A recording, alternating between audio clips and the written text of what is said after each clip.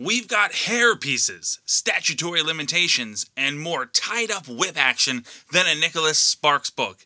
It's 50 Shades of Grayskull. It's Masters of the Universe, Part 2. This week on Nothing Good.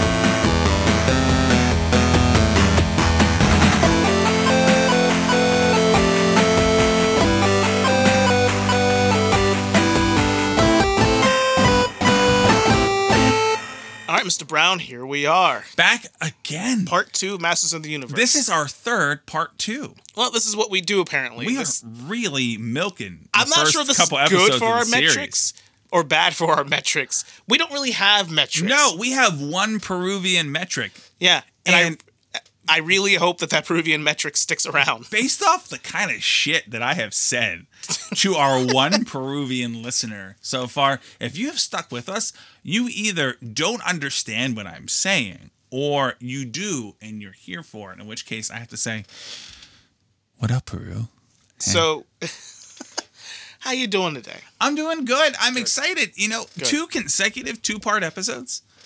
You know, we foolishly thought this would not happen ever, and it's happened so much. It's probably gonna, and this ain't gonna be the last time. I have a feeling. Oh God, no! Wait until we get to Hart and Austin. Oh God, that actually may end up 3 parts. God help us if we ever do a Star Wars episode. You know what would be really interesting? Probably like Star Wars. Yep, you love it. Yeah, it's pretty good. I like it a lot. Yep. Yeah. All right. Good night. Yeah. But okay. Let's just jump right back into it. Right back where we left off. Masters of the Universe. We get to. I want to say at this point, we transition to the high school. No. We don't get to. We cut back to Eternia real fast. Do we? Or Skeletor. Skeletor steals the scene again. So Skeletor is stealing the scene. He's like, "What news of He-Man?" And that's when he's like, "By the time the moon rises and the eye opens," and he's given. Is that when we meet the mercenaries? Yes. So. But more importantly, yeah. At this point, this is the only other key rant I really need to go on. This ought to be good. So Skeletor's going through, and then in walks in Evelyn, played by Meg Foster. Meg Foster. And I have to take a minute here, folks. If you did not see this film, you don't know who I mean by Meg Foster, I need you to Google her. Yeah. Because I found myself questioning my entire life choices watching Meg Foster be in this movie. Why is that? Because here is a clearly terrible person with piercing evil eyes. Man. And those aren't contacts. And I am here for it. And now most of the relationships in my life, it starts to check out. And I'm just like, oh, wow, really? Is that the thing? Like, she would hurt you. And I'm like, yeah. And I am okay with that. It's all on brand. She's like, you'd have sex with her and she wouldn't blink the entire time. She'd no, just stare right into you. And then she'd look at you and she'd be like, are you done? And then she'd just walk away. Okay. She'd just walk away. And then you're like, where you going? And you realize, did she take my credit card? No. Did she take my wallet? No. What did she do? And at that point, you realize that the entire room was painted red with the blood of what used to be your cat. Oh my God. And then she just drives away. And you're like, it was worth it though. I think I've seen that X-Files episode. Yes. Scully! That's right. He literally shouts. So anyway, we meet the mercenaries. We meet the 4 mercenaries. I'd like to know your opinions on them because this is, I saw Empire Strikes Back. I've met some mercenaries in my day. Have you seen that film? I've seen that film more than once. This so is many like parallels. Our 48th Star Wars reference. Listen, in this movie. I can't help it. No, they can't help it. What's the point? She's like, Darth Vader, a.k.a. Skeletor, is like, will you find them? And then he's like, Evelyn's like, I got you. Yeah. And I'm like, I got 4 random B characters that are going to pour out of this thing. You put respect on Beastman's name. He's the only one that I remember. Because he's like, yeah. So we got, we got Solrod, the lizard man, who had the oxygen sac in his throat, which is really cool. Well, I mean, so my only note about that is it looks like somebody took a drooping pair of balls and put a Brillo pad right between the two of them and let them gently hang around the side. And so it's like that's what his neck looks like. It didn't look anything like that, Yes, but okay. So Peru, I feel like go back and look. If and like, because you got Sora, Beastman, Blade, and Karg. Okay. Yeah. Sora, I maintain, is underrated. He did not deserve to die when he died. Absolutely he did. He did not. Yes, he did. I'm going to get to who deserved to die, and it wasn't him.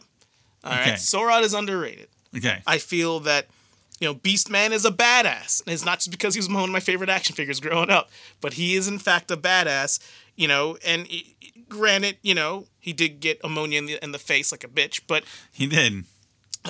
Blade is probably vegan. No offense to vegans.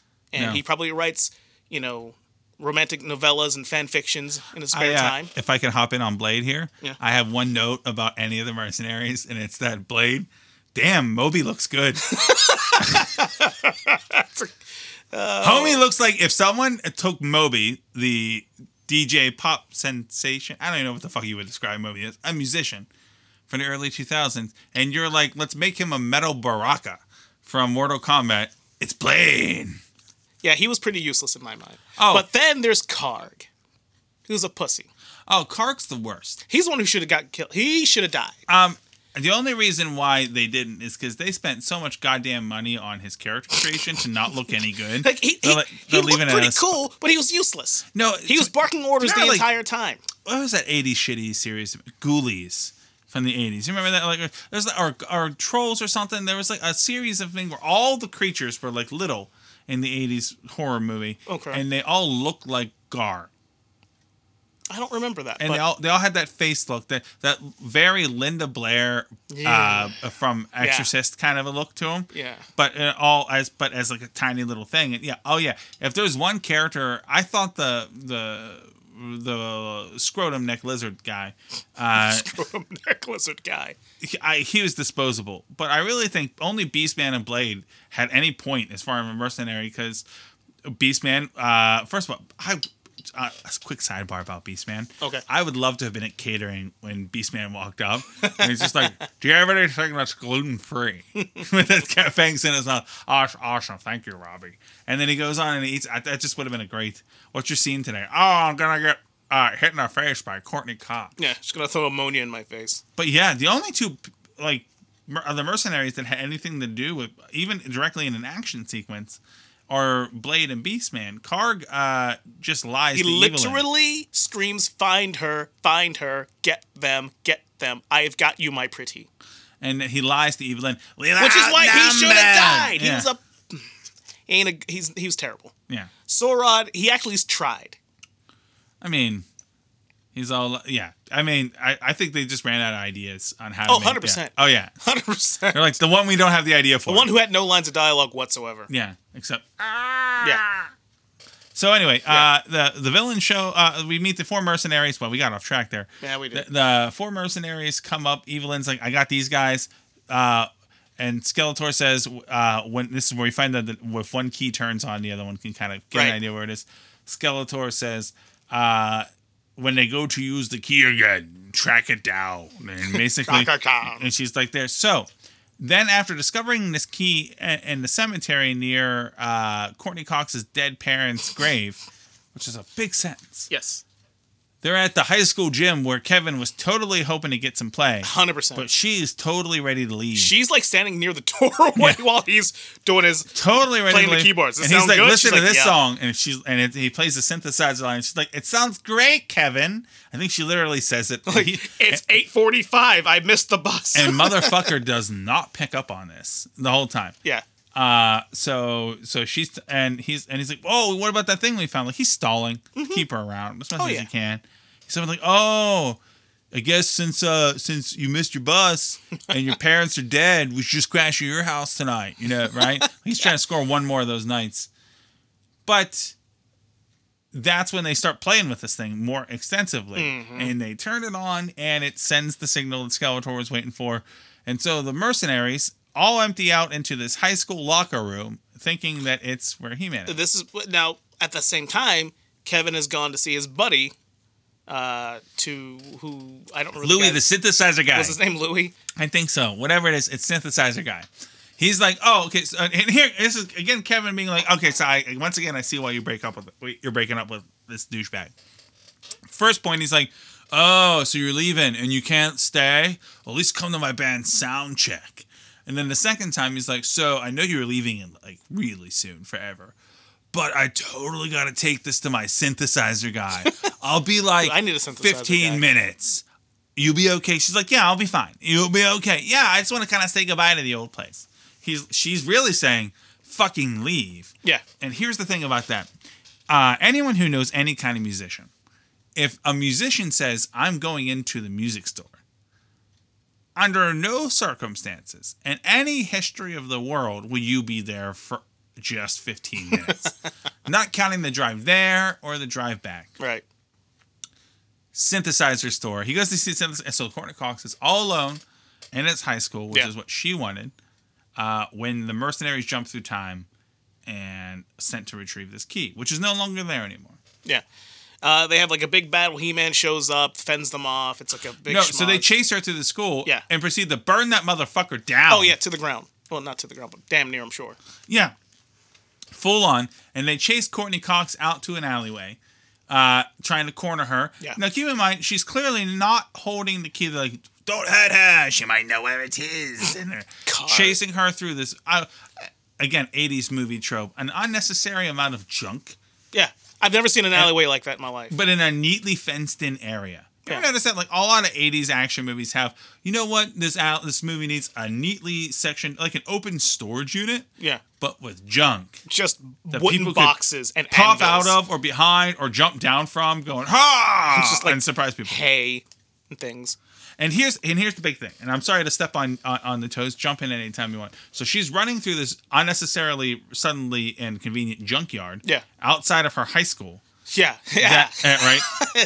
In an alleyway, in which I have a note that this whatever California town I live in, it sure has a whole lot of alleyways. There's like a lot of alleyways in this thing. I'm like, but we haven't seen any city buildings. It's all small town. It's all city streets and alleyways. Yes. In this thing. Anyway, so chasing her through this junkyard. And then while running from them and they're getting her down and she's escaping and she's all stressed out and she's freaking out, she runs smack dab into He-Man. Now, here's the thing.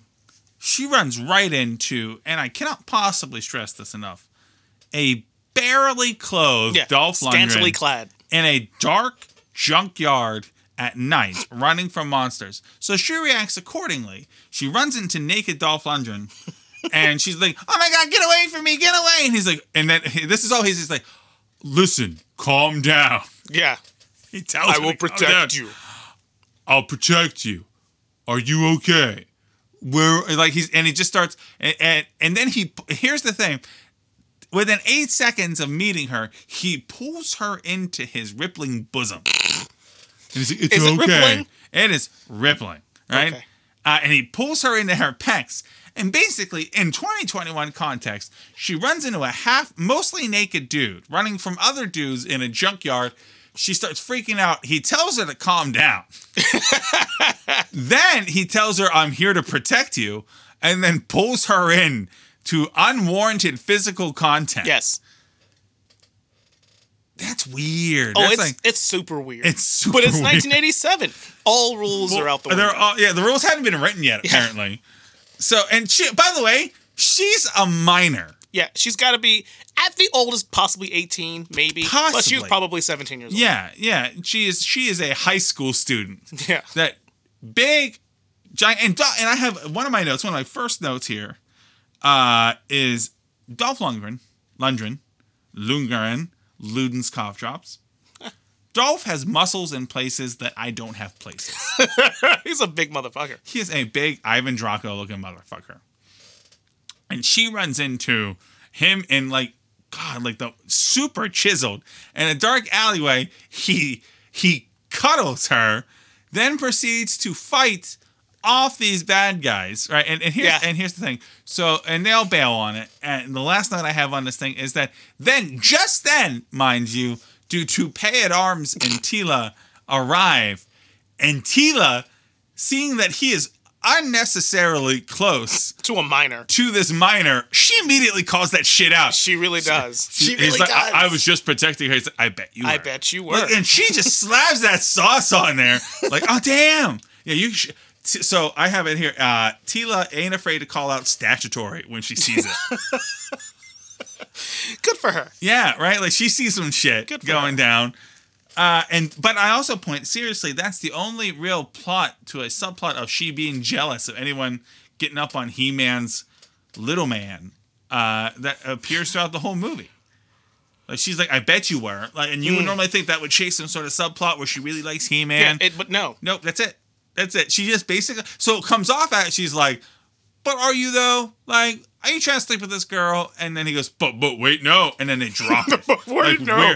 But weird. wait, no. Really weird. It was really weird. Weird. Around this time, we meet Detective Lubbock. Yes. Also known as Principal Strickland from the Back to the Future I movies. love it. The only other things I Fucking know love him it. from. And it actually, to go way back, I don't know if you checked. I'm sure you didn't. But there are special features to this DVD. I just thought there was a commentary track. There is, but there's more. There's more. See, because there's like little character cards. Okay. And they're fucking stupid. So wait a minute. Yeah. So you're telling me that, first of all, certain listeners won't get this because either they're too young or they were too old to explore all the special features of DVDs. But there was a time period when people were mass producing DVDs just to kind of get it out to the new medium, right? Yeah. And they chalked it with some of the weirdest, most basic ass special features ever. So you're telling me there's a character card section? There's multiple. There's one for like He-Man, Man-at-Arms, Tila, Skeletor, Julie, and Detective Lubbock. Lubick. I'm sorry, not Lubbock. Lubick. And all of them are ridiculous. Like, it's like their name, their picture, I think like maybe like a brief description of who they are, and then like their battle cry. I think Julie is help me, He-Man, or some shit like that. It's not really a battle cry. Courtney Cox. But the description of Lubbock. I laughed ironically at it. And I wrote it down because I'm like, well, I don't want to forget this shit. Please. And I'm not going to tell me. I didn't write the whole thing down, but the part that struck me was the character sheet for Detective Lubbock is arrest first, ask questions later. Man, ain't that all 2021? Oh my God, right? Anyhow. Yeah, so here is, yes. So at this point, okay, so to catch up, Emma, I'm going to start hopping through the plot here to get to who this guy is. So when chasing Courtney Cox out of the high school that they found her in, the first of two sequences that piss my wife off happens. So she's waiting by the band stage with all of their equipment. When the mercenaries and the bad guys burst in and start chasing her, and in the struggle for them very poorly, supposed to be warriors and chasing a 17-year-old girl underneath a stage and failing. Yeah. They destroy a whole bunch of what would be today extremely expensive vintage audio equipment. But it will pale in comparison to a later scene in the film. But it lights fire to this building. And then, so they run outside He-Man, unnecessary nipples in underage girls' faces. Yeah. Fourth wall breaking, and then they move along.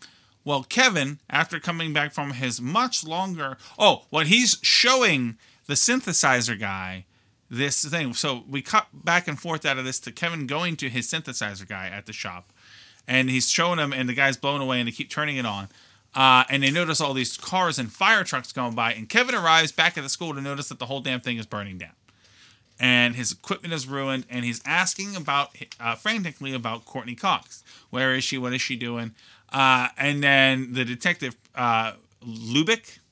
I'm gonna keep fucking this up. Shows up and he starts giving Kevin attitude immediately. Yeah. Like, hey, what are you doing here? We got Austin. He starts reading off a list of charges. It's just some punk kid. It's like, we got Austin, we got jaywalking here. What are you doing here? What are you doing? And then Kevin's like, I'm looking for my girlfriend.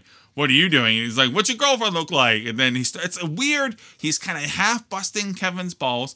Kevin's half busting his balls, Yeah. but he's also half doing his job. And just when you think he's doing his job, he stops doing his job. And just when you think he's dicking around, he starts doing his job again. It's weird. It's like, come on. And Kevin like gives him a lip, and it's weird. So follow me on this, dear listener. I'll follow you. For the weird flip flop. Okay. So Kevin runs up to the building. Oh my God, what happened? A fire. My girl's in there. And then just as he goes to rush in, Detective Lubick's like, whoa, where you going? What do you think you're going, Slick? It's like, my girlfriend's in there. He's like, we checked the building. Nobody's in there, okay? She's probably off doing something else. So he stops doing his job. Yeah. And he's like, no, but she was in there. You don't understand. She's missing. It's like, well, okay, easy. So what does your girlfriend look like, eh?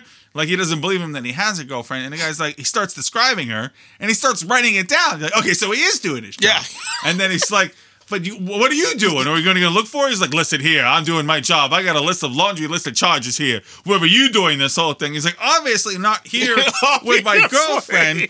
And he's like, what are you doing? Why don't you get out there and do your job? And he's like, I'll show you. And he grabs the kid's arm and he's like, where are we going? We're going downtown. And it's like, oh man, he's going to abuse him. He's like, no, to look for your girlfriend. Let's go to her parents' house. She's probably there. Like, dude, make up your fucking mind Like, whether you're going to actually do your here? shit or not. So they do go. Oh, one of the best Yes. stereotypical 80s cop lines that I have made it a point to write down because it was amazing. Tell him to put the coffee on. Yes! It's going to be a long night. He says, and I quote, keep the coffee hot. Keep the coffee hot. It's going to be a long night. I got a feeling it's going to be a long night. Oh, my God. Keep the coffee hot. Damn Fuck it. you. I was 2 weeks from retirement. Yeah, they're always 2 weeks from fucking retirement. So we go to Julie's house. They go to look for her. Yeah. They go looking. They don't know. They're not there. The detective's giving him the... He's not a very good detective. No. He's a terrible cop and a detective, as we'll find out. As we know, he makes arrests and asks questions later. Yes, he does. And He wrote the rule book. So for some reason, I don't know what Courtney Cox's motivation is here. So Julie calls. He's at the house, Kevin being he, pronouns pal, and the detective are at the house. They're looking for Julie. Signs are there's no signs. The phone rings. They answer it, and it's Julie. Yeah.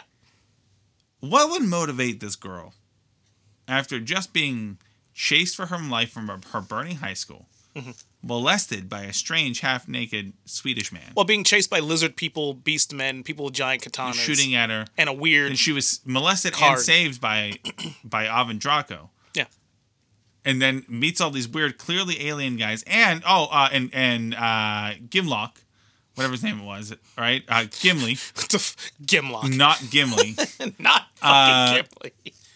And she has the wherewithal at this point to call her house to see if her boyfriend, who should be literally like right over there compared to where she currently is, should be at the music store or is at the school. She's like, I'm gonna call my house. What does she hope to get her machine? And then she's like, oh, Kevin, thank God you're there. And then I don't know why he's like, yeah. And he looks down at the weird key and he's like, who is this? Just to play with a cop there. Anyway, long story short, he pretends that it's not her. Yeah. She starts giving him exposition. And what does she tell him to do? She said, don't move, we'll be right there. Yeah. And a cop doesn't buy it. He's like, you're talking about that thing. And I tell you what. The only time he's been a cop. Yeah. No, a detective. He's like, I bet you this ain't no synthesizer. Right? And then Kevin takes a bucket of the shittiest looking food in human history and puts it in the microwave. The whole bucket. Yeah. In the microwave. Because he's hungry. He's had a long night. You just put the whole bucket in the microwave? Well, you know. Like, I know he's supposed to be a kid, but you put the whole bucket of... It's a pretty big fucking microwave. It's a huge microwave to have that whole bucket in. And, I mean, the kid's got to be, like, old enough to know that your ribs and your chicken are going to reheat at separate times. There's different thicknesses. There's different water consistency. You've surrounded it all by cardboard that you're just slapping in your goddamn oven. Right. And your microwave. And they put it on. And then they stand right next to this microwave. And then, do you want to take it from there? Well, yeah, I suppose I can. Yeah. So at that point, because at because that is we kind of Yep. skipped over. Oh, some we're skipping stuff. a bunch of shit. But We can like go back. to kind of really quickly gloss over because it's not super as important. Obviously, the bad guys failed. Yeah. The girl gets away. He-Man owns pretty much all of them, like it was his job, because it is. And they go back to Eternia. Skeletor's jacked about it. Yeah. And Evelyn's like, well, he goes, well, fucking go help them then. And don't he- fucking come back. He kills the scrotum neck guy. And I'm to still make them salty about that because Karg should have died because he was one running the damn show. And he lied. And he shit the bed pretty hard. Talking about there was like a whole battalion who fought us off. We were mad. outnumbered. Number. Yeah, that guy's a fucking bitch. Anyhow. He is bad middle management. Yeah, hardcore. So Evelyn now has to fucking help him. She's not happy about this So shit. she's gonna go there. So they go back, and so they're scanning for the key. Because I think at this point, Kevin had already turned it back on again to show Lubick. So they're scanning for it, and the microwave is like, The microwave. So they go back to Yeah. Earth, just waiting for this key to turn on, and so they do. He's showing the cop. He being Kevin. Kevin shows the cop the key, and then they start, and then they turn it on, and the bad guys are like, "Oh, we found it!" And just as they do, Kevin puts this giant fuck all bucket of horrible looking food, which is again the grayest piece of chicken is what he sees. Because at one point he picks it out, and he's like, "Oh, it's too cold and nasty looking to eat." So he puts it in a bucket, tosses the whole bucket in the microwave, and hits start. And that apparently, and this is another point where this isn't where my wife completely lost it. But the microwave starts, and it apparently messes with the bad guy's sensors. We're getting some sort of interference. something I've never seen before. It's really difficult to be able to track this down. And then Meg Foster's like, destroy it. He's like, okay. And he presses a button. A red button. The only button on the whole pad that's A red. shiny red button. How tough really is that, pal? Right? Like, hit that. I don't know if I can hit this red button. It's literally 2 inches from here. So that blows up the microwave. That they're standing next to. Yeah. Yep. A big old honking 80s microwave, big enough to hold a bucket of chicken, explodes right next to them. And they're not like, or they're not like, oh my God, what's happening? They're like, oh, oof. Well, back in the 80s, microwaves blew up all Yeah. the time. What a shitty appliance this is. Anyway, where's your girlfriend, pal? Yeah. So Lubick, he finally leaves with the Yeah. key to go talk to Louie, Yeah. Synthesizer guy. the synthesizer guy. And that's when the bad guys show up. They accost and brutalize Kevin, throw him through fucking tables and shit, smash him against the wall. And they put what is honestly one of the cooler parts of this movie. They strap that little collar around his neck and makes him tell the truth. Oh, yeah. So there's a truth color. There's only 3 times in this movie where the bad guys come out ahead in a conflict. Right? Mm-hmm. And this is one of them. And they beat the shit out of this kid. This They put the 17-year-old. Yeah, 17-year-old kid. They trash him in his girlfriend's house. Put a truth collar on him. And he tells them what they want to know. And then they're moving on. Yeah, but really cool, like, almost synthesized voice. I remember Yeah. that from a little kid. I remember thinking that was really cool. Yeah, that's what the truth sounds like. Did you pee your pants? No, mother. No. Yeah, it's weird. It's like they put it in like a small reverb space. Yeah. You know what? Do that again, and I'm gonna put the reverb on the episode. No. There it is. See? Did you hear that, dear listener? That's what the movie sounded like. Yeah, there we But go. anyway, so yeah, he's been interrogated. He's there. He told them what he knew about the key. The bad guys keep showing up at places in which they don't get what they're looking for. I guess they get the key in that scene. I guess because it's there, or do No, because the key. Because I don't remember. It doesn't really matter. How does that work? Now, how does that? Hold on now. He doesn't have the key because the cop took the key Yes. to Louis, and Yes. that's where when Julie and company find him in the house, Yes. free him. He explains what happened, then they go to Louis. Lubick's That's where the gone to the- first real big fight happens. All right. And this is the point where my wife lost her absolute So shit. I really am curious. I think I know where she got kind of pissed off or So agitated. the cop goes to the synthesizer guy in the music store. Kevin tells the bad guys where they are, and then he tells the good guys where they are. Yeah. So they all go. Now here's the moment. Before we get there, where Kevin becomes the only intelligent person in this movie. Now keep in mind, Courtney Cox is sitting alone in a high school gym when all of a sudden aliens burst through the door, monsters start shooting at her, burn her school down. She runs into a rippling, sweet, glistening Keyword is rippling. Ivan Draco, and decides after that fight scene and conversation with Toupee at Arms and everybody else that she's on board with this. She's like, you know what, I'm here for this. This is fine. Kevin, on the other hand, His girlfriend's leaving. He's trying to get her to stay to bang. She won't do it. Takes her to his stage act. They find some sort of weird synthesizer. He takes it to somebody who doesn't know where it is. He comes back to his school where he last left his girlfriend. It's on fire. School's on fire. He then goes home, has to deal with cops. Then he's attacked by aliens who put a truth collar on him He's having and a bad interrogate day. him. And then they take then He-Man takes the truth collar off of him. Excuse me. And He-Man and He-Man's friends say to Courtney Cox and Kevin, they're like, "Will you help us?" And Courtney Cox is like, "Yes." And Kevin's like, "Hell no." Are you fucking serious? Because he's like, "I've been through some shit. Absolutely, I'm not." And she's like, "Kevin." And he's like, "Fine." Proving that once again, your dick has got a dick. Yeah. And you are basically hanging on for the ride. I love this earlier in the a few minutes before that scene where He-Man informs Julie that, you know, your boyfriend's in terrible danger. We have to go. She goes, "Okay, let's go." I'm pretty sure the correct response is, "All right, you go that way. I'm gonna go in the exact opposite fucking direction where you're going. Help Kevin out. Good luck. Tell him I'll be at 22-7 Mockingbird Lane." Yes. You know, like, I'll be over there. I'm not I'll be going over in there. that direction. I would find it. She's like, "Oh no, that'd be awful if my boyfriend, who I was just about to break up with, is not going to be great, especially when I'm looking at fucking He-Man right now. You know, I'm leaving here like tonight, so there's no strings. It would be a real shame if Meg Foster like totally murdered my boyfriend. I'd hate it." But instead, she's like, fuck it. I got nothing else I'll to walk towards impending possible death and doom. And Dirty Tickle Fingers. Dirty Tickle Fingers. It's coming. Oh, Dirty man. Tickle It Fingers does. is coming. It shows up.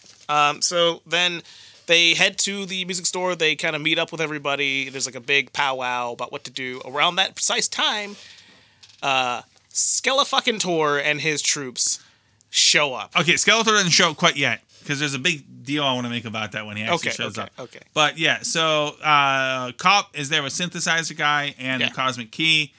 The good guys all show up, quote unquote good guys, to the store, and they're like, "We need." Dolph Lundgren's like, "We need the key.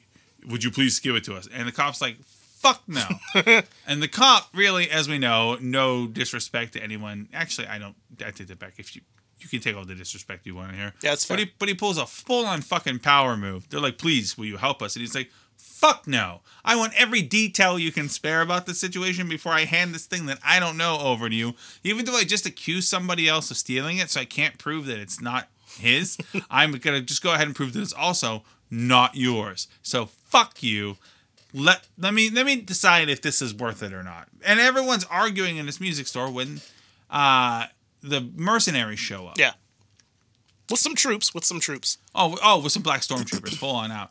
And the scene that pissed my wife off, a firefight erupts in this music shop. I know where this is going already. And in order to get prepared for this firefight, our heroes barricade themselves behind mounds of vintage music gear. And a firefight... This is not where I thought this was going. Okay.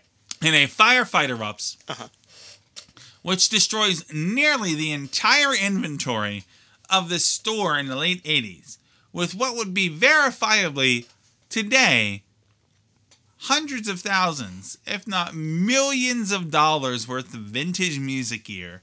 My wife lost her mind. She was getting itchy. Every time an explosion would happen and like a guitar would fly off the wall or a stack of synthesizers would fall over on a bad guy, she said, "I can't." She's getting uneasy. She's tucking her feet underneath her while she's watching it. Like, this is the thing that bothers you? Not the fact that... and I literally have a note. There's only 3 characters in this whole movie that aren't wearing a codpiece. Only 3. Spoiler, it's the 3 Earthlings that we talk about. And only 3 aren't wearing a codpiece. But she's concerned because a Marshall stack is getting blown up by black stormtroopers. I digress. Yes. I thought I genuinely believed that her moment of "I can't take this shit no mo" was going to be the point, the part I'm going to bring up when Evelyn has like the most galaxy brain fucking idea of all time. Oh, yeah. When she poses as Julie's dead mother. Oh, yeah. Which also says that Julie's a fucking idiot. Okay. Yes. I have it as We'll just get there. So there's this fight in the music scene, in the music store. He-Man, Teela, and Toupee at Arms are in the front of the store, fighting the black stormtroopers and the mercenaries. Meanwhile, the three humans and the little Griswold, Quildor, okay, are in the back trying to figure out the cosmic key. And there's a whole big subplot where the cop doesn't trust anyone and doesn't believe that any of this is real. Grimdor doesn't know what to do. Kevin is rushing everybody, and meanwhile, Courtney Cox is just trying to be super helpful, and then notices out of the window in a dark alleyway, her dead mom. Yeah, her dead mother, like real dead. And everyone's so distracted with the firefight out front and fighting over guns and objects that they don't notice Courtney Cox just slips out this back door to go talk to her dead mom. Her dead mother. Who proceeds to have some bullshit throwaway line of dialogue. Do you have it? I don't have it, but I remember it. She's like, hey, I thought you were dead. She goes, your father and I have really important work that we have to do. We had to stage our death, basically. We had to make it look like we were dead. Yeah, we're doing really important things right now. Okay. But that little shiny thing that you have, we need it for our work. We need that. Our friends need it. And Julie, who up until that point was actively a 17-year-old kid. Yes. Just a creature, slave to her own emotions. And like... bright sometimes. Bright for a 17-year-old. Proceeds to be the biggest idiot in the entire film. Oh, she's totally... I mean, I get it. Listen, if your dead parent who just passed away walked while there's an intergalactic invasion, showed up in a dark alleyway. I mean at this point, I probably would rush to her too. And monsters, robots. And then when she starts to say, that thing you have over there, we need that. Why, Mom? Why do you need that? I mean, I'll get it, but why? Come with me. Yes. Kevin would like to see you. No, she runs back in, doesn't say a fucking word about having just seen her mother, which is a really important detail. And then steals the MacGuffin. Takes the fucking cosmic key, hands it over, only to realize, in sheer horror, which was pure horror for her, that it was Evelyn, not her mother.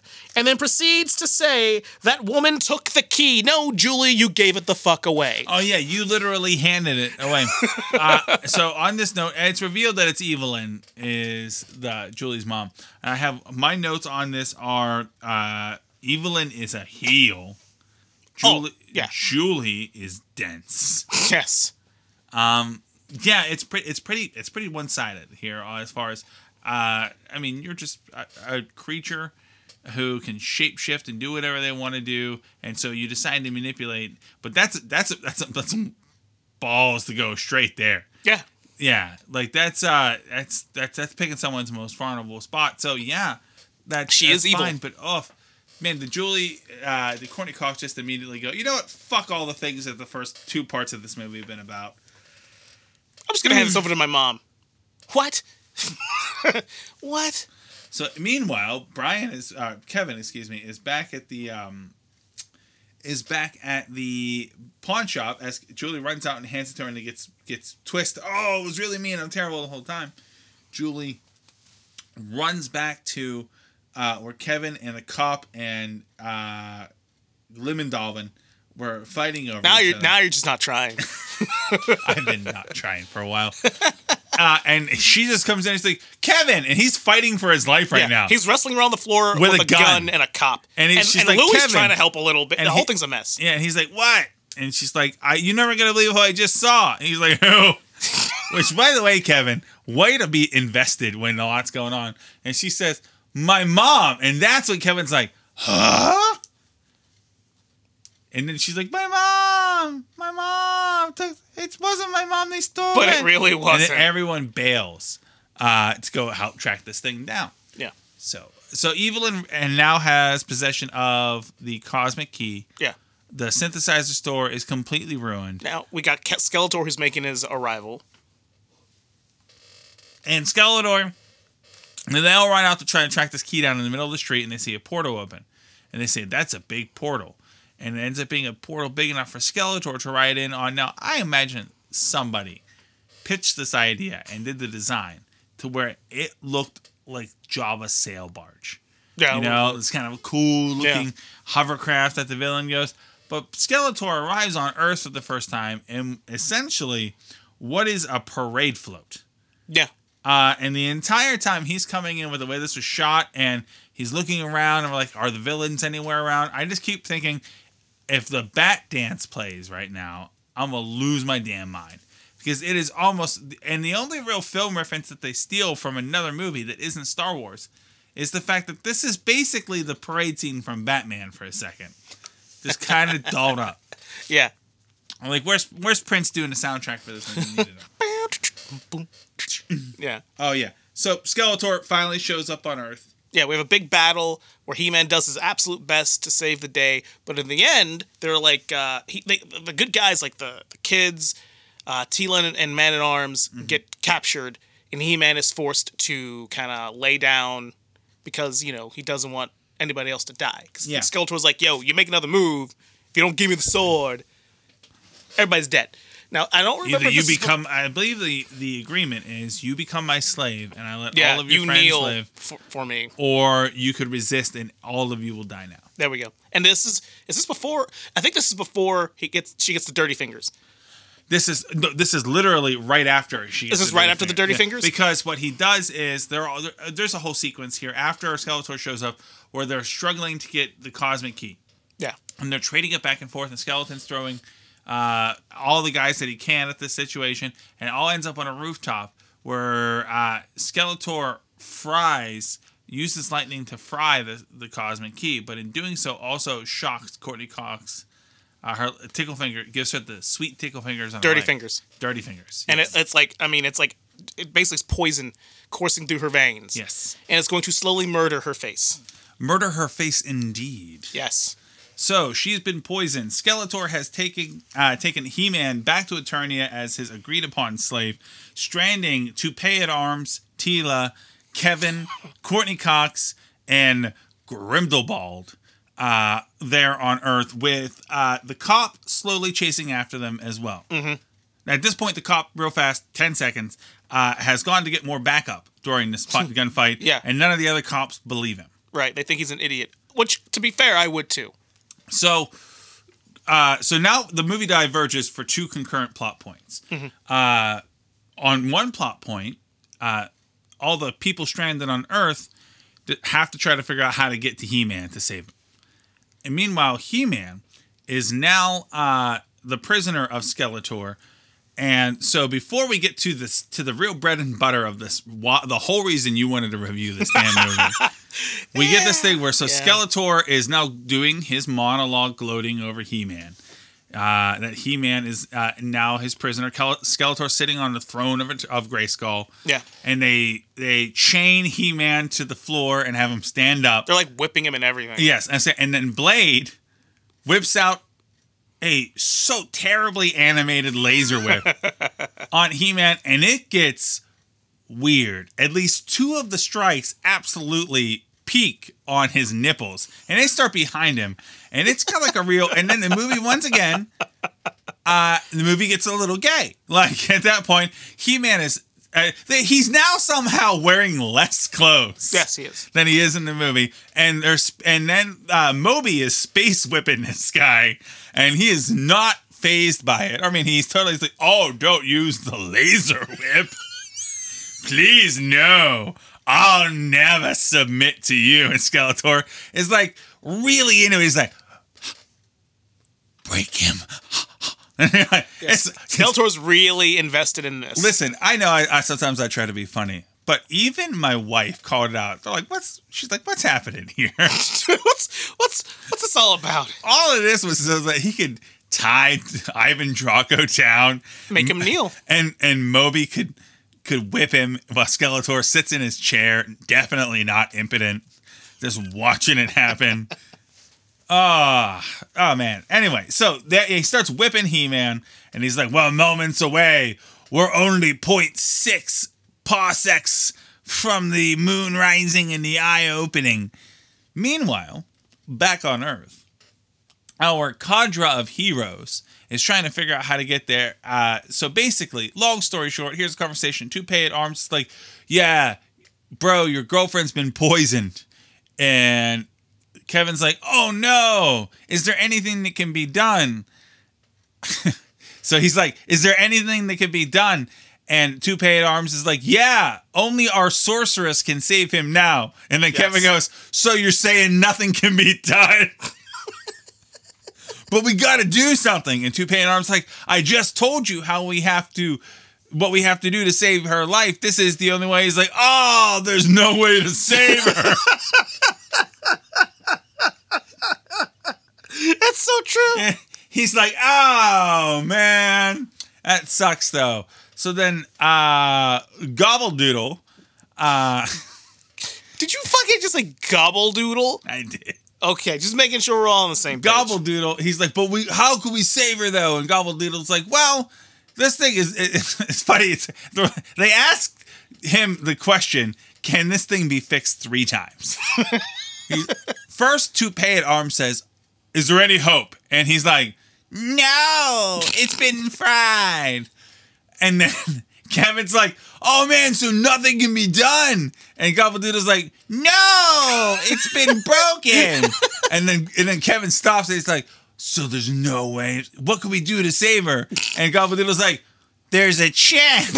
There's a chance. I just remembered. So even though I specifically said the power source is fried, I can kind of turn it on for reasons, but it's not the power of this thing that's the problem, which you think is what it would be. So remember that invention that I alone made? Not once, but twice.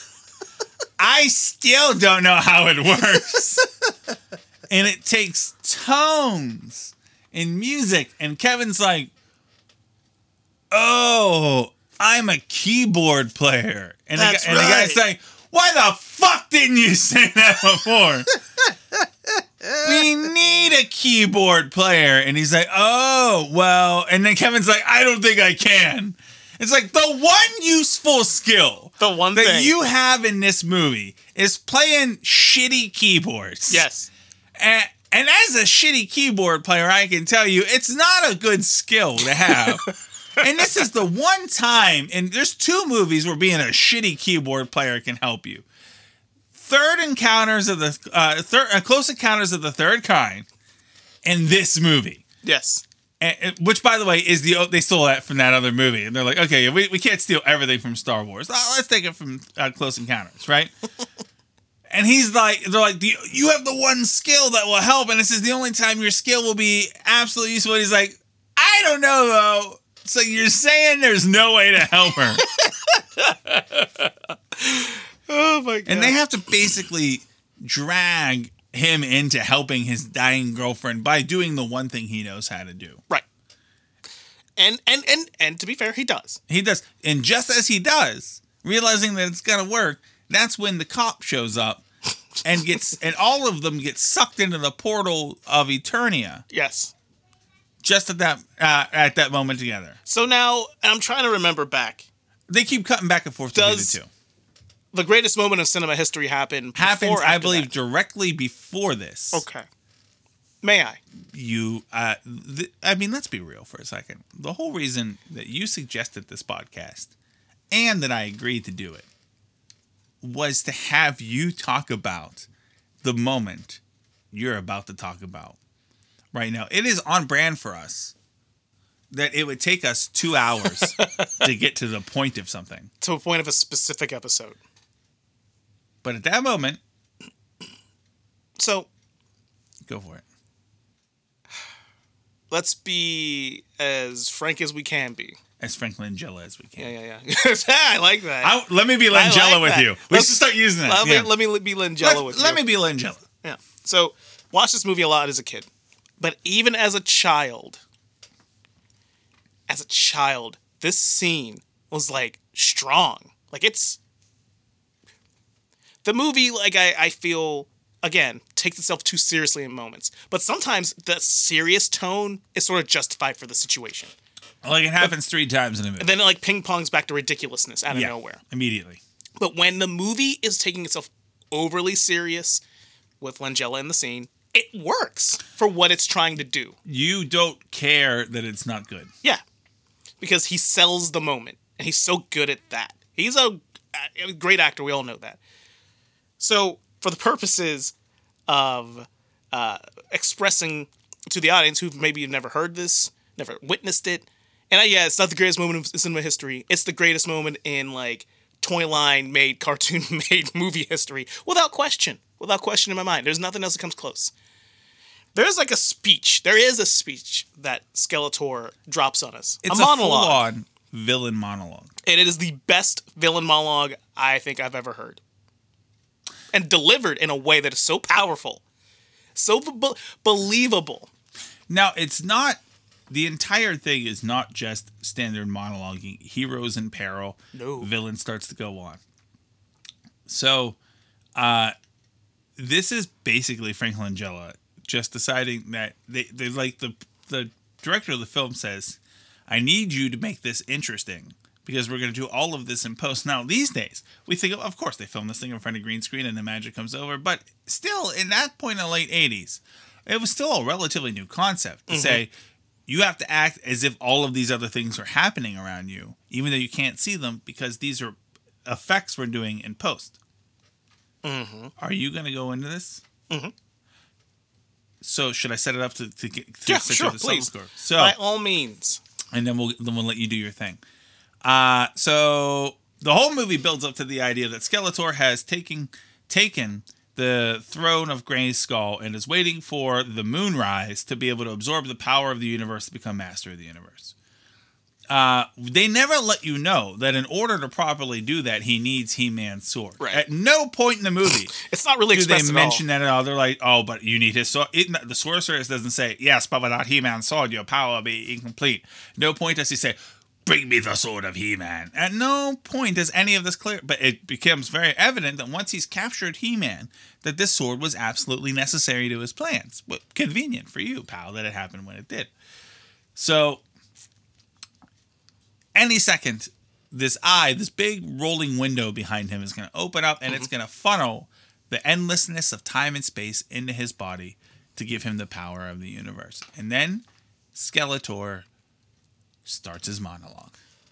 So this starts with him, like, and I love how the beginning of the movie, it's him like a big holograph of him, like, Yeah. talking to. That's the coolest like, 8 effect shot in people. the whole movie. It's like, so it's him out into this world and they show him from 3 different angles at the same time, which is kind of cool. That he's a hologram. It's how he delivers messages in Eternia. But I love how both that scene in the beginning and then the follow-up scene, like almost an hour later, is up to the same 8 people. Yeah, they're all, it's so good and terrible. Yeah. it's like 4 soldiers and 4 freedom fighters. You know, like, and the that's freedom it. fighters have their hands on their head. I love it. They've been sitting there watching, waiting all this time. The first one was in the daytime-ish. Yeah. And the second one, they just put a night filter on it. Yeah. It's like, fuck it, no one will So notice. I am 100% not going to do this justice. I'm not an actor.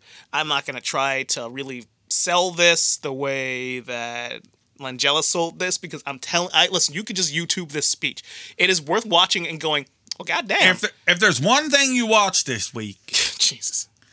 have it be the monologue. Yeah. So from Masters I'm of going the to read Universe. it. I'll try to do it a little justice. This is 2 minutes and 26 seconds, by the way, start to finish. Ladies and It's so gentlemen. good. Are you ready? Fuck, I was born ready for this. Ladies and gentlemen, performing the Master of the Universe monologue, here is Doc. People of Eternia, I stand before the great eye of the galaxy, chosen by destiny to receive the powers of Grayskull.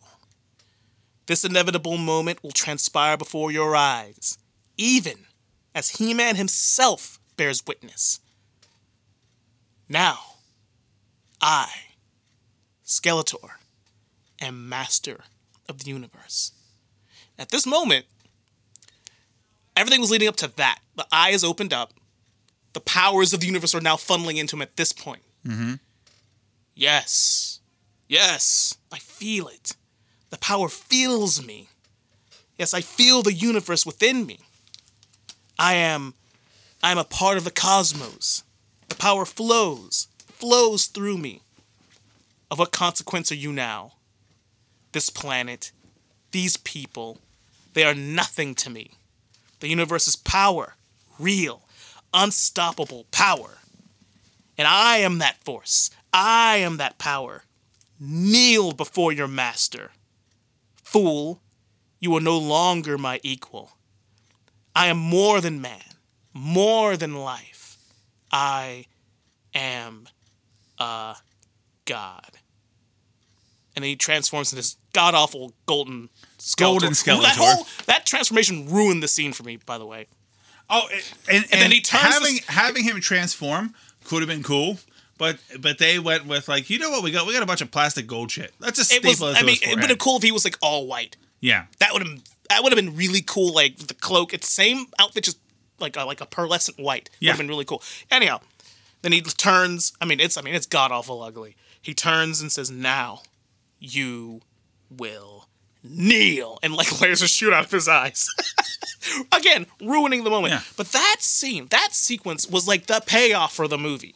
Right? That was the big epic monologue that you're like, all right, so we casted this guy. We got to give him something juicy. That was his swan song. And fun fact about, I don't know if I mentioned this earlier in the podcast and the show, but Frank Langella has gone on saying that was one of his favorite roles ever. And it shows that he enjoyed it.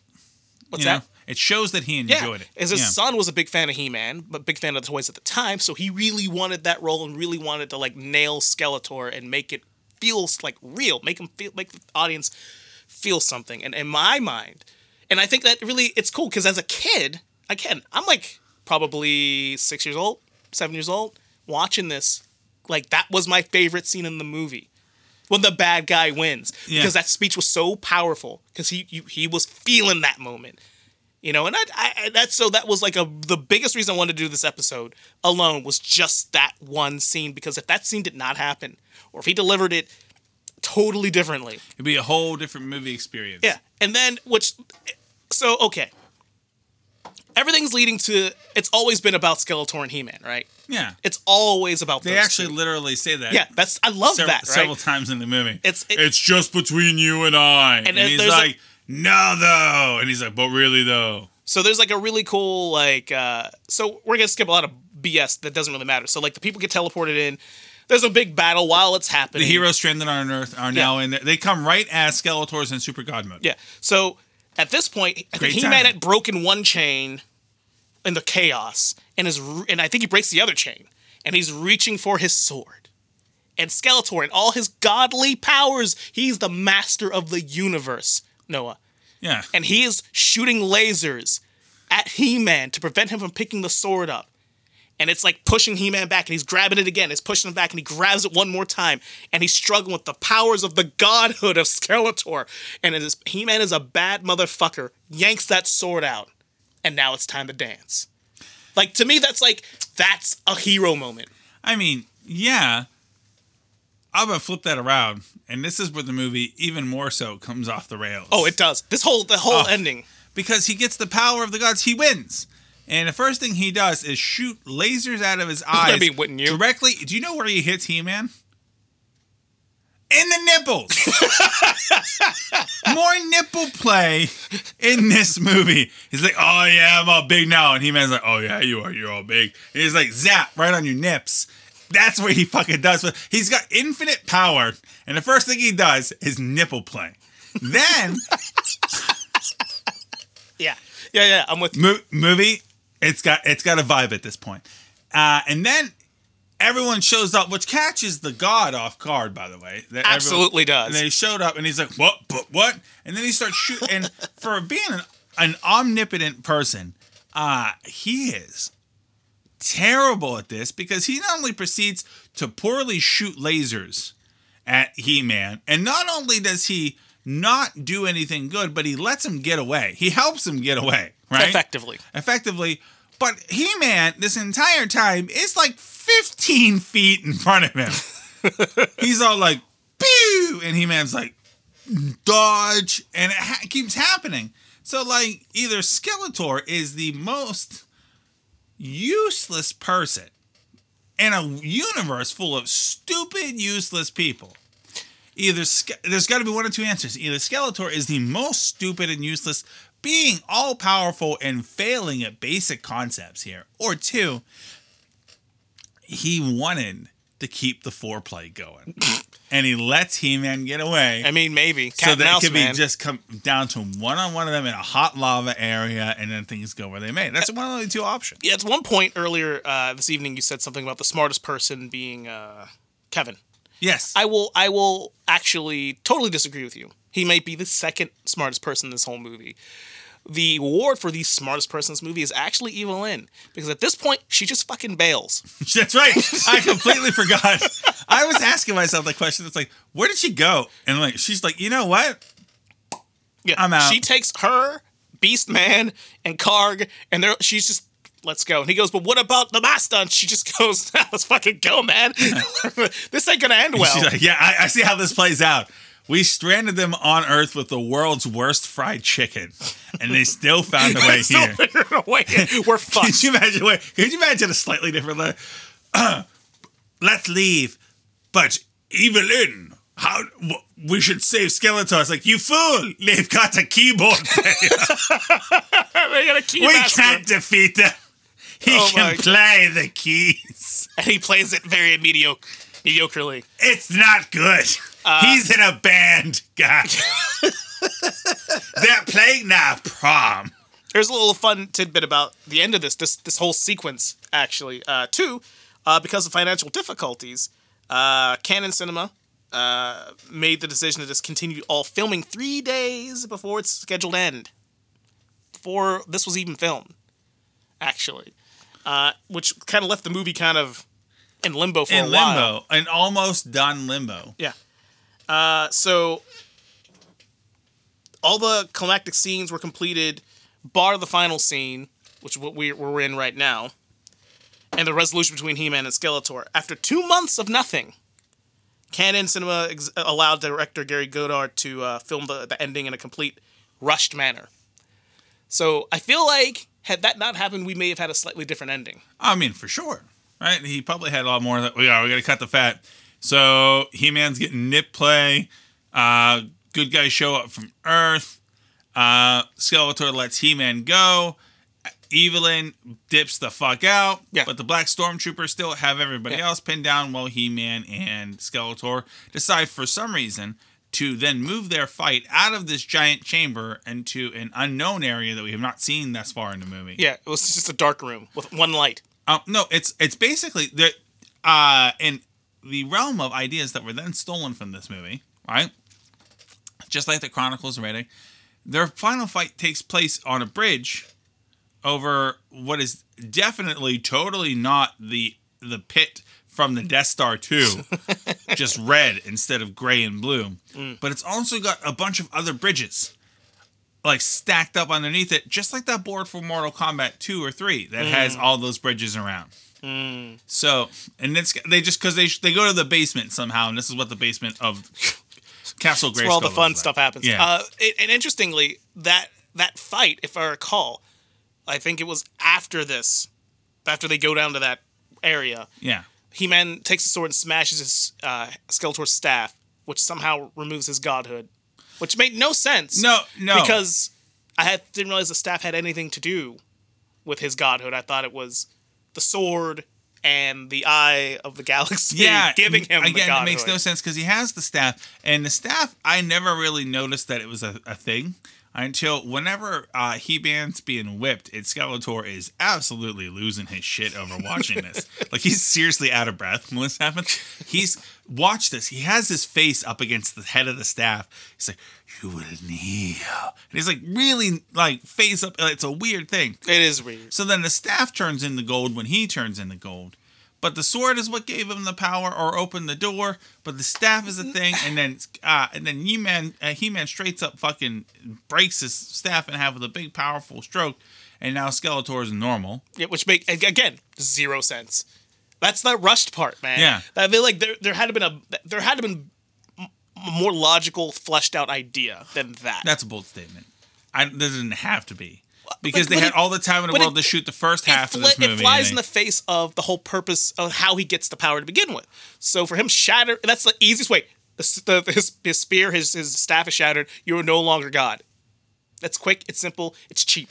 It's easy. Yeah. Less scenes to film, less exposition, less special effects. Let's go with it. And then Skeletor tries one more time to trick He-Man by stabbing him or doing something. Oh, he with a does the villain sword. thing. It's like, you defeated Skeletor. Yeah. He's like, yes, I. And then he's got a little dagger. Yeah. He has a sword. It's a full sword, yeah. It's the other half of the fucking Yeah. sword of Grayskull. And He-Man does a little juke, debates him, and he falls off the fucking. He monkey flips him.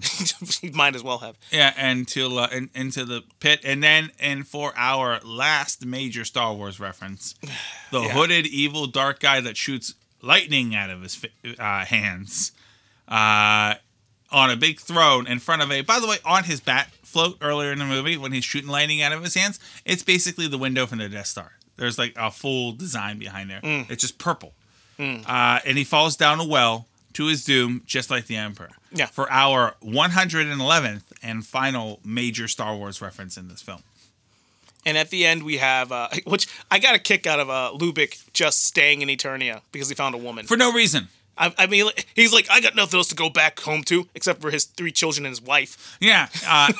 So that is really funny. That is really, really funny because he's how we get told all of a sudden after he fucking chucks Skeletor, yeets him off this bridge, right? And then we just cut to some unknown time later where everyone's all clean and happy, and then Kevin rolls up and he's like, Lubick, are you really staying? Like, wait, this was an option? And Lubick is now wearing a space toga for some goddamn really reason. Is. With a blonde lady that we've never seen at this point. And he's like, why would I want to go anywhere? I got this lady here. And a castle. Like, Yeah. What? You got a Like, castle? wait a minute, they're giving you real estate. Is he like security now for this place? Yeah, and he's like, why would gave him I a go room. anywhere? I was like, hey, how you doing? Yeah, no, none of it. It's like little do you know he comes from a broken marriage. I've had 5 divorces. I'm 2 weeks from retirement. Yeah. He's retired now. Oh, man. And if I were Kevin or Juliana, fucking just stayed in Eternia. I mean, yeah, so that's my point. So then He-Man, everyone's like, okay, everything's all normal. And then you see Toupee arms. Toupee is now combed down. Yes. And it becomes so obvious that it's a toupee. But meanwhile, Teela, who has a very Flashdance outfit on the whole time, headband, her hair is like super messy. Yeah. It's still messy. She's just wearing a different outfit that still goes right up the crack of her ass. It does. And I only notice this because in every scene that she's in, they show her ass and only her ass for a second. I 100% noticed that. Yes. 100%. You see nipples from He-Man in so many shots. Like, he just leans in. They have him, like, leaning into things, and it's just his pec moving. And then you see the straight-up crack of her ass. They also make sure to show you everyone's codpiece and Evelyn's boob cups. Yeah. The whole movie. Anyway, so everyone's like, we're fine. How's this going? Everyone's back to normal? Great. And so, Great. like, oh, you stay in Lubeck? And he's like, yeah. And the sorceress is like, thank you, humans, for your help. We appreciate it. And they're like, because they're out of time, right? Like, oh, awesome, cool. Grindelwald, did you fix the thing? And he's like, yeah. Gwildor. Gwildor. Ain't no Q. Gwildor. Yeah, Gwild. I know it's Gwildor now, and I'll forget it in 8 seconds. But Gwildor's like, yeah. So I suddenly remembered how to work this thing that only I invented. And they're like, oh, sweet. And he's like, are you sure you want to go back home? I literally wrote this down. Mm-hmm. I have to tell you, because it's at the end of the movie. Yeah. And he's like, so, are you sure you want to go back? He's like, this thing can go to any place in time and space. Right. Past or future. And he looks at these 2 17-year-old kids, and he's like, do you want to go back in time? Now, keep in mind, Courtney Love. Courtney Love, huh? Courtney Cox is like, I hate the fact that I feel responsible. Oh, by the way, I murdered my parents earlier in the movie. I know you forgot about that. Yeah. He's like, you want to go back in time? And the kids are like, nah. Just send us to the They're like, no, present. seriously, though, let's get out of this. Let's get going. We really got to go. No more of this shit. And then they send them through the time. They give them this gem that says, always use this to remember Eternia. And just as they go through the time, she's like, oh, wait, but did you mean... Like, oh, shit, you mean the actual yeah. blah, blah, blah, blah, blah? Yeah, and then they go back in time. and then, dear listener, the most ridiculous part of this movie happens.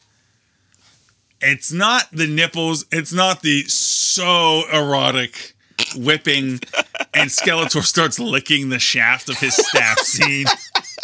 The shaft of his staff. Yeah, yes. Oh, there's a lot of shaft staff going on here. It's not the fact that the fucking thing that saves the universe is the fact that this kid is a shitty keyboard player.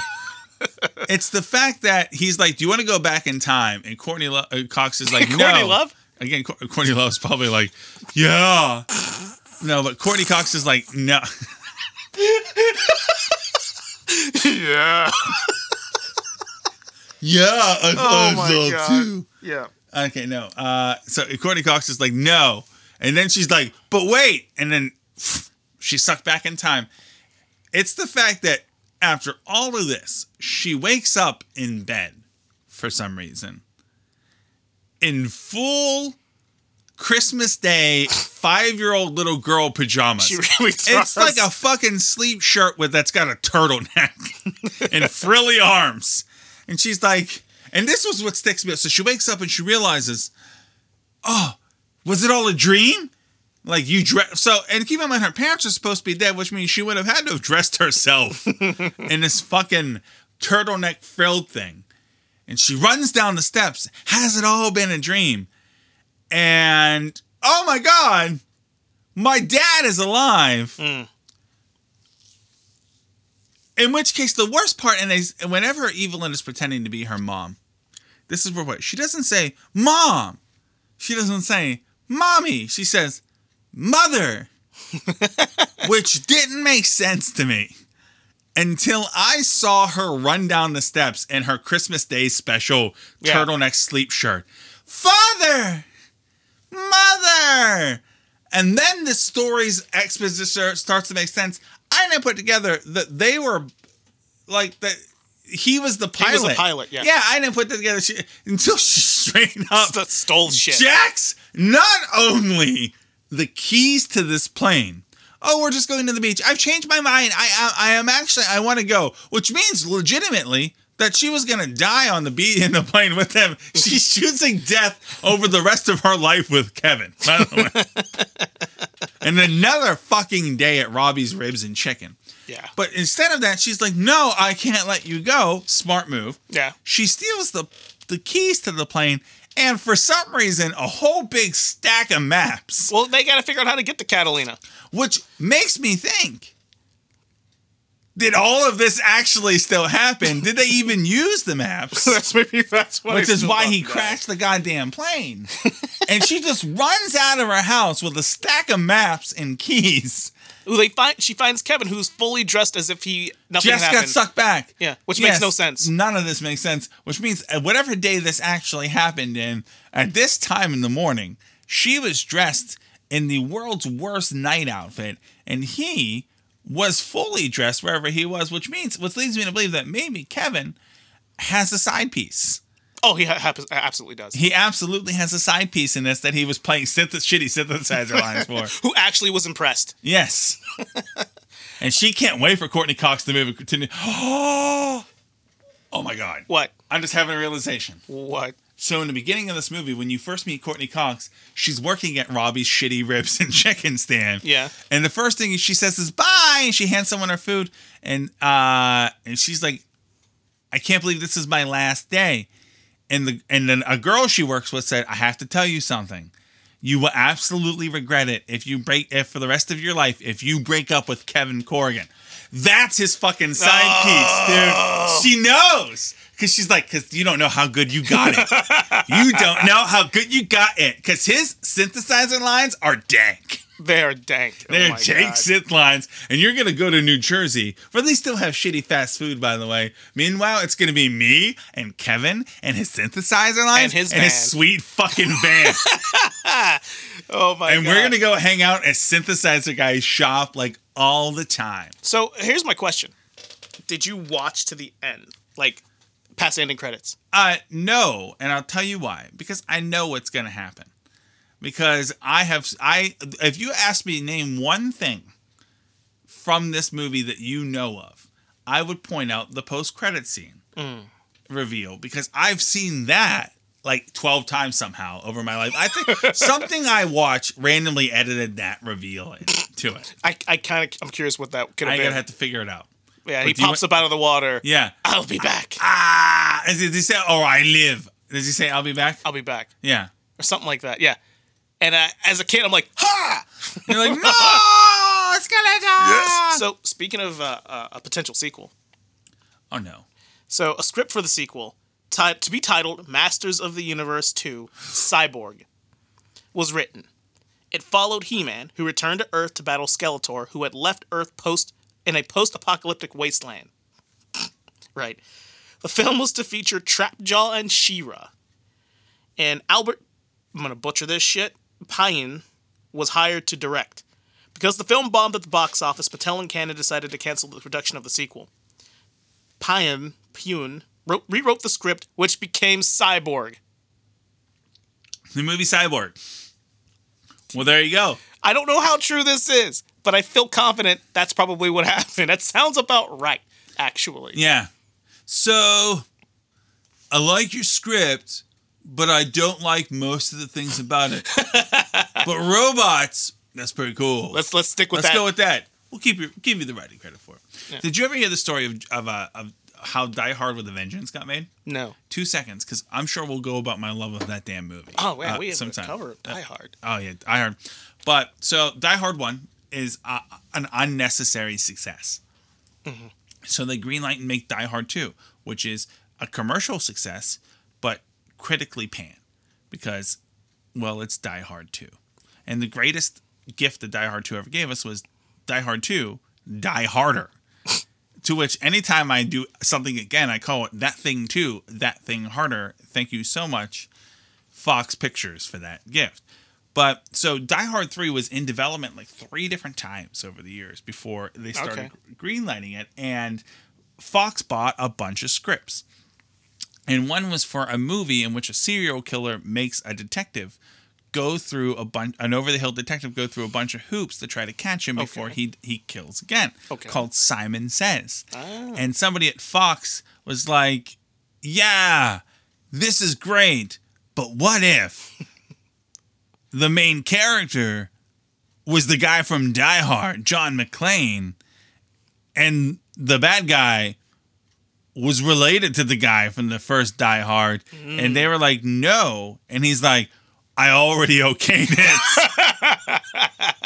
It's kind of happening. We'll do 3 scenes that connect your script to the Die Hard universe. Otherwise, this guy's John McClane now. And despite that, it's the second best Die Hard movie. Die Hard with a Vengeance is spectacular. Incredible movie. And listen, I'm not, and I don't know if you even know this about me, I'm not a huge Die Hard fan. I've never been. Yeah. I like the first movie, but I can honestly tell you, I've probably watched the movie like twice in my life. Die Hard with a Vengeance, however, I've watched.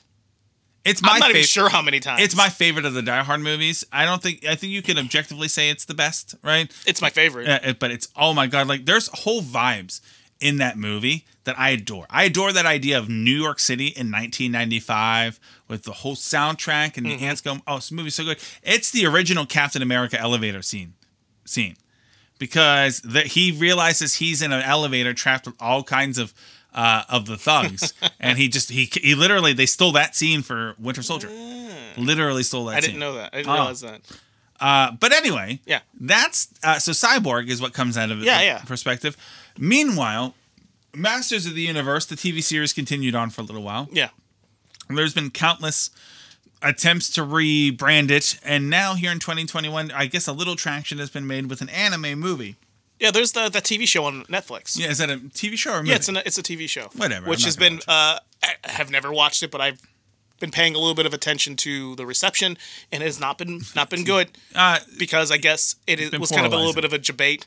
Yeah, and it is actually about Teela, not He-Man.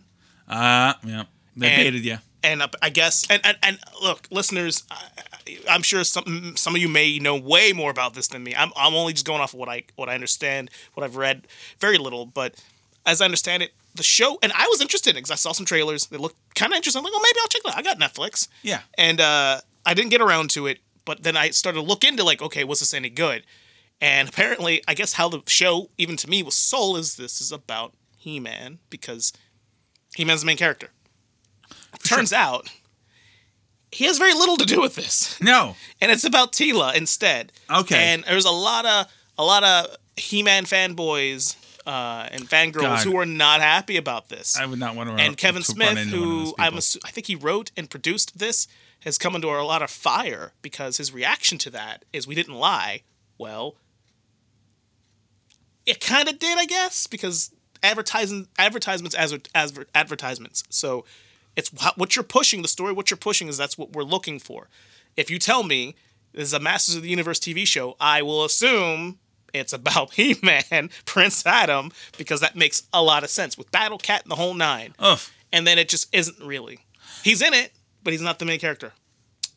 Oh. And I think it pissed off a lot of the internet world. But to be fair, it doesn't take much. No, it does not. And if you're the kind of person who would label yourself as a hardcore Masters of the Universe fan or He-Man fan, Right. which is a whole type of alliteration I wasn't intending for, that's the hill you've chosen to die on. Hey, more power to you. Yes. So, But yeah, this was our Masters of the Universe. This is my love letter to the Masters of the Universe. It It's is. one of my favorite 80s movies I've ever watched, and it'll stay that way. At least now, Mr. Brown, you have an idea why I enjoy it and I adore it so much. And I mean, and we will talk about other films that do the same thing for both of us sometime. We absolutely need to talk about some of the key films that surrounded this. I mean, in the 80s, being a boy in our age in the 80s, there were 3 80s properties that captured everyone's imagination: He-Man, Ghostbusters, Ninja Turtles. Oh yeah. All right, and then you could sprinkle in being a really little kid and there being Teddy Ruxpin or something along those lines, right? You ever dig into My Pet Monster? No. We- We'll talk. Yeah. I don't think talk there's about enough that. meat on that boat or Teddy Ruxpin to be a whole episode. No, but we could talk about a all couple. of that general stuff and like the Mad garbage Balls? Yes. Okay. And Garbage Pail Kids. Oh, My Yep. sister got me into that. All right. We'll get. That's a separate time. But we'll dip in a lot of that stuff. But it makes a lot of sense. But I have a question to ask you. Yeah. And this is how I'd like to end the episode. Mm-hmm. Our discussion here today on this. What is a He-Man? Like, What's a She-Ra?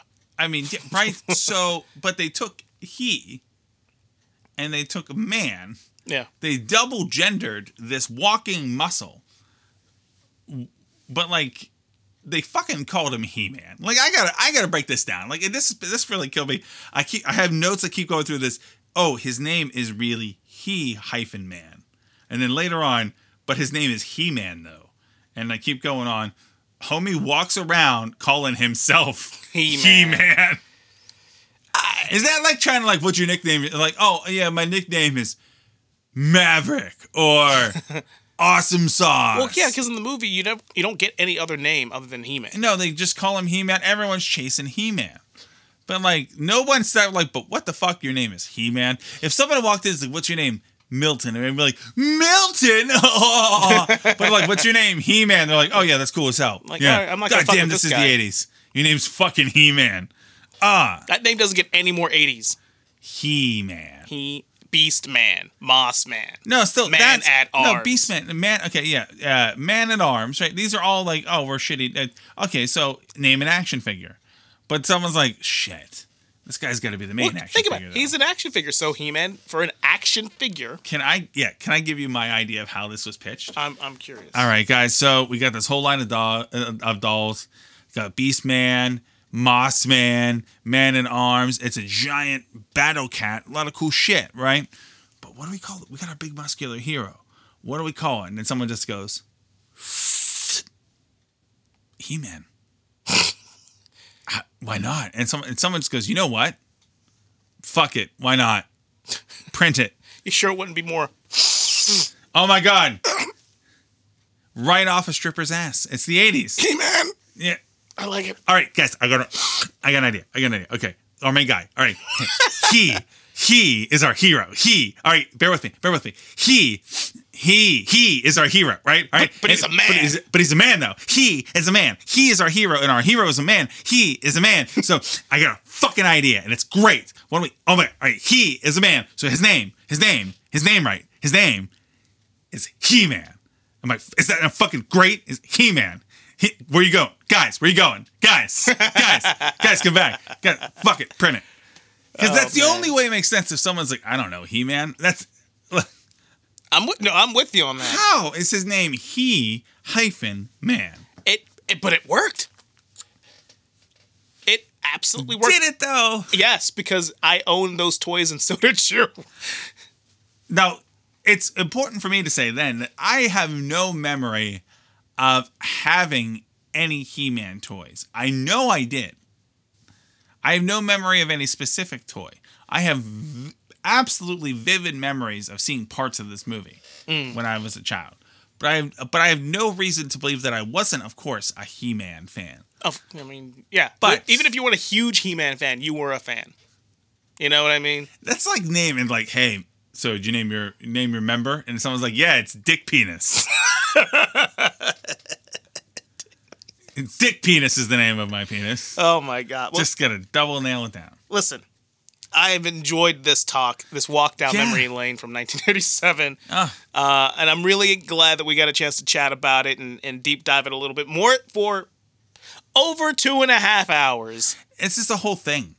This has really been a whole thing that we went on. I was worried with Children of Men that we just went minute for minute with that movie, and we only came about like 7 minutes ahead of the entire length of the film, and we emoted for a while. This, I feel like that movie took forever to get through, but we took super long to get to He-Man. Shit. Listen, it's just because we talk, we go in tangents, we get on our soapbox, we blabber, we babble. This is what we do, so... We do it well. So I really hope that this is a movie that, like, legitimately you have no need to watch before listening to this. Now you should go watch it. I mean, yeah. Like, 100% now watch it. Well, here, you can't stream it. As of the time of recording this, you're going to have to physically go find it. Just buy it on Amazon. Go ask somebody Just go buy it. Just go buy it. But we hope you've enjoyed our long-winded conversation about Masters of the Universe in its entirety. Coming up next... It's our super meta episode, pro wrestling style, the WCW concept Bash at the Beach. We're going to be talking about our favorite, but most importantly, the worst moments from that pay-per-view. But we're going to be on location. It's vacation time for us.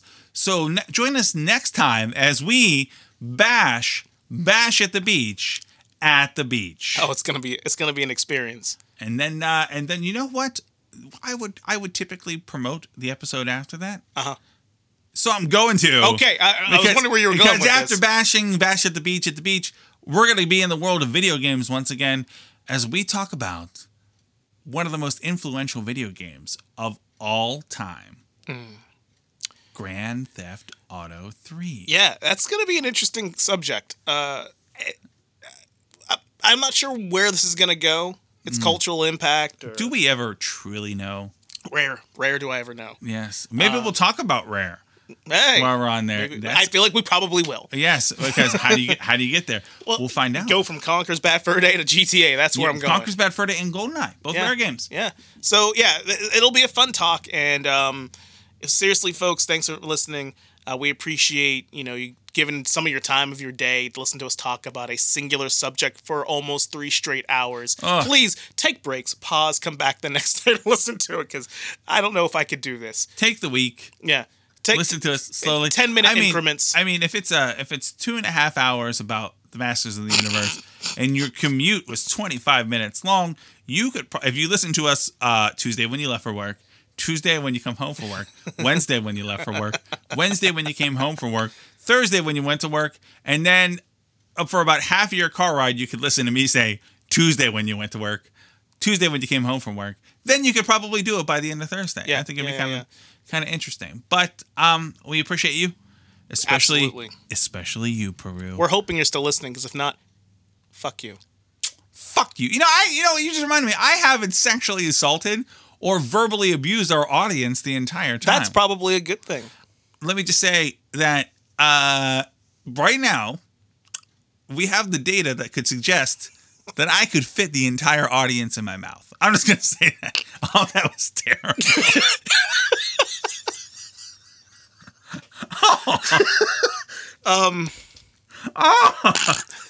He said that with a straight face, folks. Just that's the best part about all this. It's like my mouth ran out the door and my brain was like, wait, what? And by the time I caught up with it, it was in the parking lot, right? Saying some shit. Oh, saying the some question shit. is what that mouth do? Well, what that mouth do? That mouth tell you, thanks for joining us on Nothing Good. Thanks for hanging. Check us out on Facebook, Instagram, YouTube, Yes. anywhere you distribute your podcast. Hey, you know what? We haven't asked anyone to do this yet, but for our one listener, why don't you tell a friend? Oh, yeah, tell Yeah. people who are okay with listening to bullshit like this. Like if you, especially in the age of pandemics, if you have found that you know someone in your life who has missed useless bantering, why don't you recommend us? Yeah. We will uselessly banter all goddamn day. Yep, and that's the thing. That's what we do. So please tell a friend. Maybe they'll thank you for it. They'll give you a Christmas present for it or something. Or if you find out that that's why they chloroformed you and left you in the woods, it was a bad call then. You know what? That's on us. That's all. I'll take that hit. We'll take that one. We'll take that one. All right, Mr. Brown. It's a pleasure, man. Doc, as always, I appreciate you. I appreciate you. You guys have a nice one. Have a safe journey out in the world. Be safe out there. Be good to each other. See you next week. Later.